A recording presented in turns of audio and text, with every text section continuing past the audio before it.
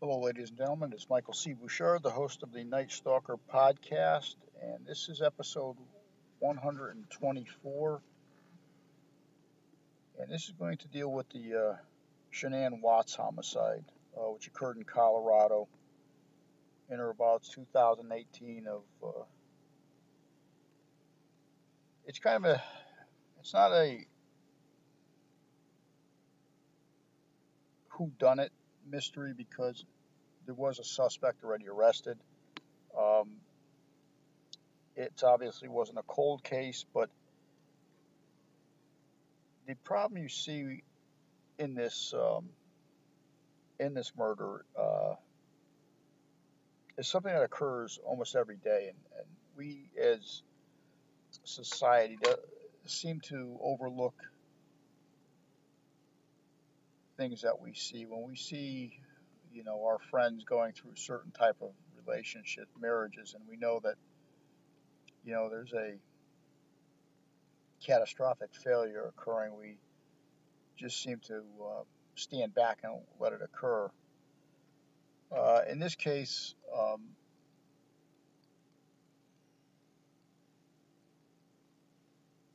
Shanann Watts had returned home from an out of town business trip.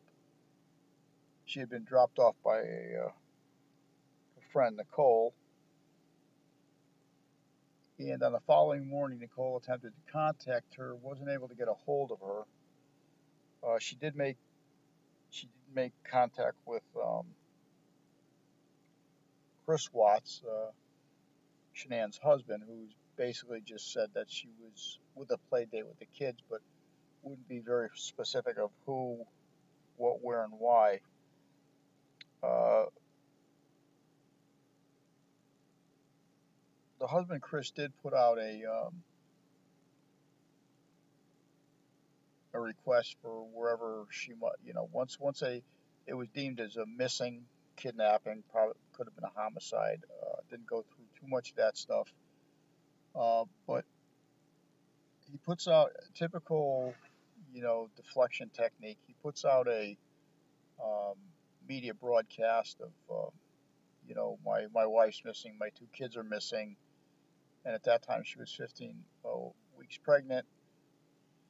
Um, broad, he puts out this plea to find her.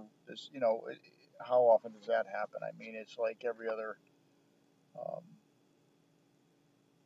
homicide where a spouse is involved. They pretend that they don't know anything, and then all of a sudden, you know, it changes.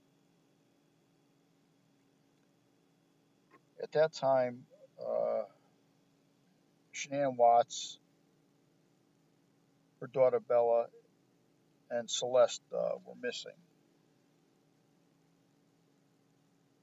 Now, a little history of the some of the dynamics of the what was going on within the family at the time. Uh, at the time, there was finger pointings of both people having an affair with different people. That basically it was confirmed on Chris's side. I don't think it was really ever truly investigated on Shanann's side because she was a decedent. So um, also financial issues. The couple had just bought a $400,000 house in Colorado, um, and at the time of the disappearance, there was about $9.51 in one account, and then about 860 something in another account. The couple had filed for bankruptcy. Um, so you have somewhat two motives. Maybe it was financial issues. Um, it could have stemmed from the affair that Chris was having, the husband.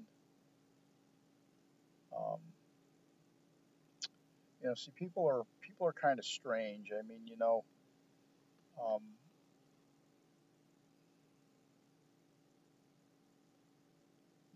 when people get involved in affairs, and I'm just going to give you a little bit of advice as an older guy. Um, your best dream can sometimes turn into your worst nightmare. You know, um, because that's what really affairs are like. They're unrealistic. They're unrealistic um thoughts of something that could be different. And most times, you know what, the grass isn't greener on the other side. Let me just give you some information on that one.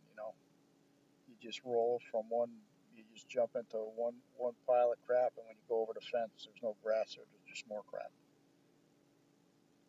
In Chris's case here, I guess the affair was about a year, and it could have been he just thought that life would be different. You wouldn't have to worry about that $400,000 house payment. You didn't have to worry about funding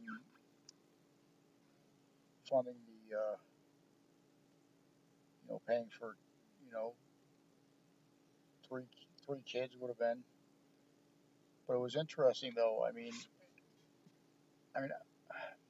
she made good money. She made about $80,000. So I don't know. Well, yeah, in today's market, yeah, in today's economy, I could see her making $80,000. Even if you made $80,000 with a $400,000 mortgage and everything else to go with it, yeah, it would still be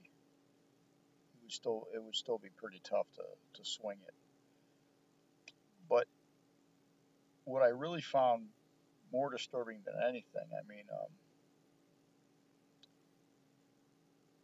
was the fact that after an initial interview with her husband Chris, was discovered that the three bodies were actually located on his work site, which was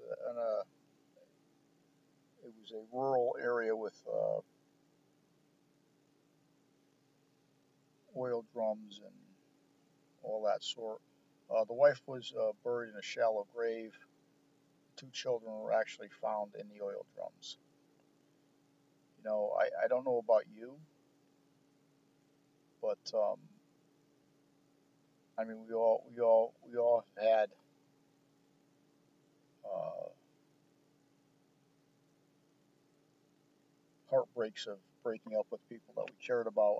That's just how it is. It hurts. It sucks. Um, to kill somebody for that, I don't know if I would ever even think of going that far because you know what? There's always somebody else out there. Killing your own kids, that's just like another creepy thing because I can't envision in my mind who would kill their own kid. Uh, that's something that no, I don't understand, and I refuse to understand it because in my world it just doesn't make sense. So um, you know, sorry about that. I had to step away from the mic for a few minutes. Uh, yeah, that to me is I don't know. I just couldn't fathom killing one of my own. Never mind two, three of my own kids. Uh, like I've always said, the dynamics of relationships are, they're just about as messed up as anything. I should actually do an episode on relationships, but yeah, we might be going down some areas with some dark water. But in this case, you know, the husband was eventually charged.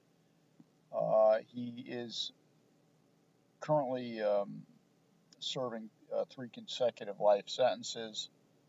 Um, there was a question asked why he wasn't charged with actually a fourth homicide because of the unborn child, but apparently um, Colorado does not have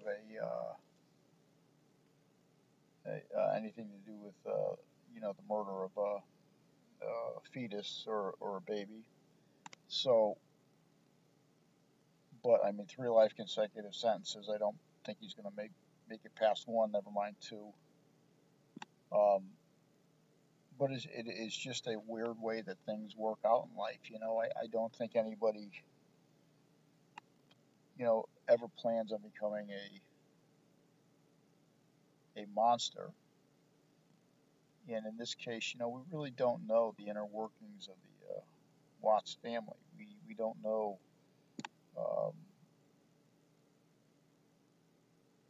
we don't know what the fights were about. We don't know what stresses were in the house. We don't know um, what was going on inside the house itself to turn two average people into one's a victim and one's a serial killer. I mean, let's face it. And it's tragic, but through life, like I was originally saying, that we see, especially more with females, is they are involved in these uh, abusive relationships, and as friends, we feel the need that we want to do something, but we step back, and um, you really have to consider the dynamics of what's going on. I mean,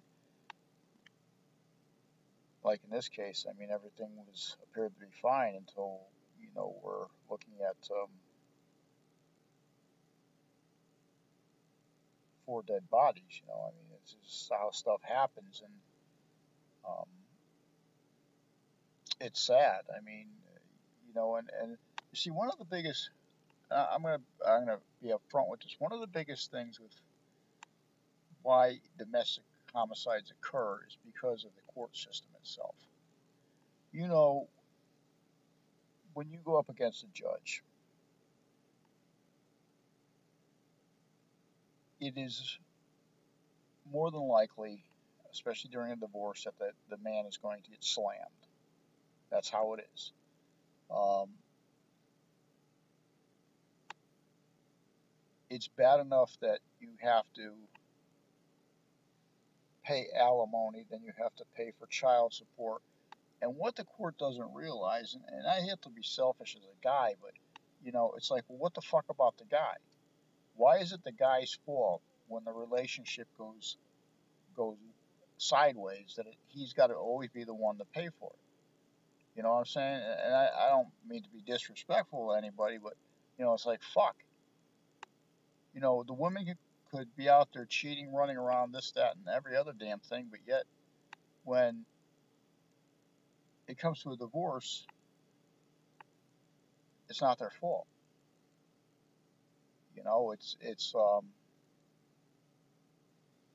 When you're as a guy faced to get, okay, well, for the next at least 18 till my oldest kid is 18, uh, all my finances, I'm going to be living in a fucking cardboard box. Why wouldn't somebody just say, well, let's get rid of the problem or problems? You know, um, I see that kind of